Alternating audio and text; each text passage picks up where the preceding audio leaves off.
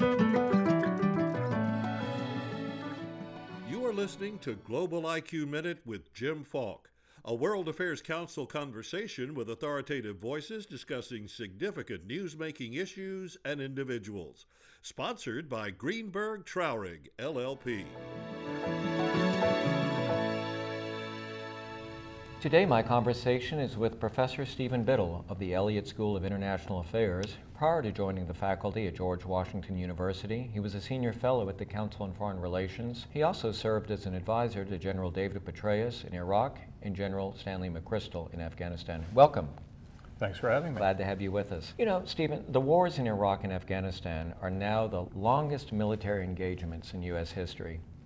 Is it your view that the United States will be involved in military and intelligence operations in both of these countries for a very long time? To the extent we care about the outcome, then we will. If the United States were to completely disengage from either of these two theaters, my guess is our position and our allies would collapse.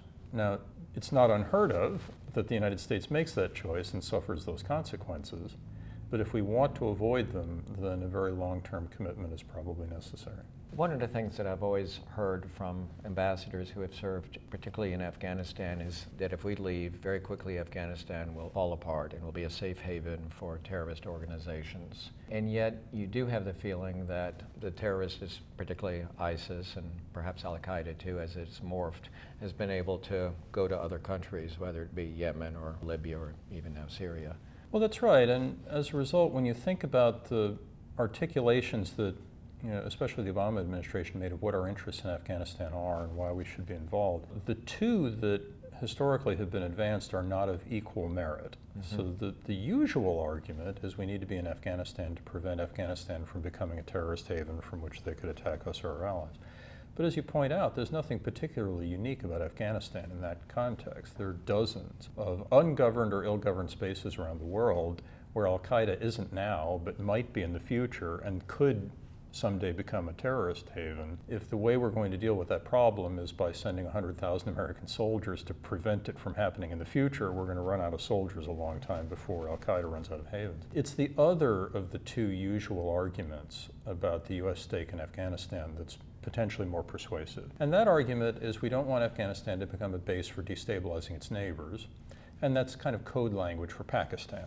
Pakistan, of course, is an active nuclear weapons state, and one which is waging its own counterinsurgency war, and has been for years, and by various indicators isn't doing very well at it. If Pakistan's counterinsurgency fails, and the military and the intelligence services there split, you could imagine about the only plausible scenario on the planet at the moment by which an extremist group gets its hands on a usable nuclear weapon.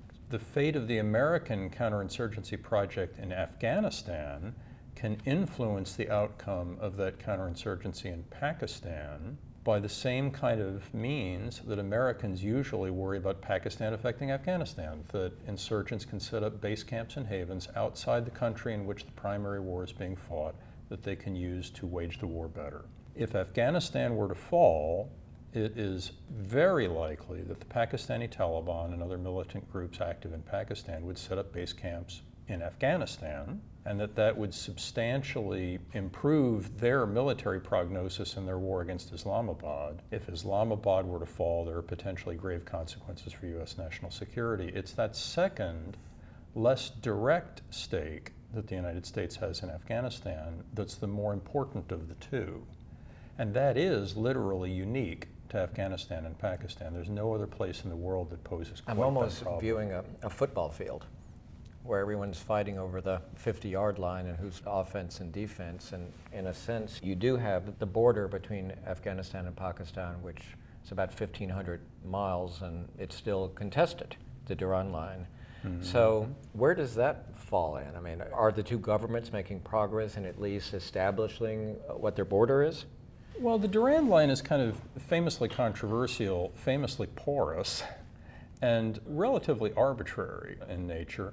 The exact location of the Durand line, in my view, tends to be kind of a proxy for deeper disagreements between the two countries. The Pakistanis have long viewed Afghanistan as strategic depth for a war against India. The Afghans, unsurprisingly, don't appreciate having their entire national interest viewed in this way. The Afghans have for some years now been increasingly convinced that it's Pakistani support for the Taliban that has kept war ongoing in their country, so that there are fairly deep disagreements between Afghans and Pakistanis that go beyond just the historical question of where the border should be, that have made relations between the two increasingly testy. And it's especially testy right now. Where does it stand? Are they negotiating at all, or are they at a stalemate? At the moment, there's a certain tendency to negotiate by 155 millimeter artillery. The problem at the moment, the sort of immediate set of issues, is largely that Pakistani Taliban have already started to set up the kinds of base camps that I talked about earlier in northeastern Afghanistan, and the Pakistanis are annoyed that the Afghans aren't shutting this down and preventing raids and sorties from being launched across the border. Because the Pakistanis recently have been much stronger in trying to control and eliminate, or at least have some jurisdiction over the Taliban. Well, the Pakistanis have recently waged a series of offensives against Pakistani Taliban in the federally administered tribal areas that have tended to drive some of the insurgents across the border and into Afghanistan. The Pakistanis would like the Afghans now to act against those insurgents and destroy them on the Afghan side of the border. The Afghans, on the other hand, A, have their hands full, B, are extremely annoyed at the sheer irony of Pakistan, host to the base infrastructure for the entire Afghan Taliban, which they have deliberately facilitated over the years, now asking the Afghans to shut down base camps for their insurgency. So the net result of this is that Pakistani offensive has tended to drive militants across the border, where they are now operating with some impunity, and they're annoyed about this. For a while, certainly Ambassador Holbrooke and Mark Grossman were working on trying to see if there was a seat at the table for the Taliban. Where does that stand now? Well, the negotiations were starting to make some progress before the death of Mullah Omar was announced. Omar apparently... And that was when? That was, what, 3 or 4 months ago, or was it long? Well, we don't know exactly when he died. There was an announcement in 2015. Oh, a long time ago, okay. The problem with Omar's death was not that Omar was particularly important to what was happening. Apparently he was dead, after all. But the fact that he was still nominally in charge meant that the various factions that make up the Taliban were still willing to cooperate with each other in some sort of coordinated policy, which looked like it was going to include serious negotiations with Kabul and the United States over the termination of this war. When Omar's death was announced, there was an immediate succession struggle within especially the Quetta Shura faction of the Taliban, but with tensions that cut across several different factions. That made it practically impossible to pursue negotiations with Kabul government or the United States, because it risked having whoever was willing to negotiate look weak to other contesting factions.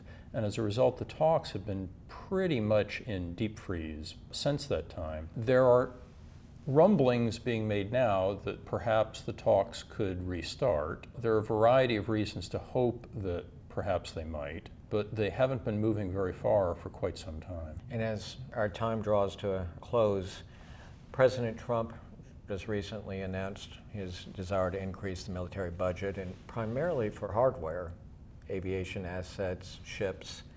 So what does that mean for Afghanistan, where you're really looking at special forces? It's very hard to divine what the Trump administration's views on Afghanistan really are.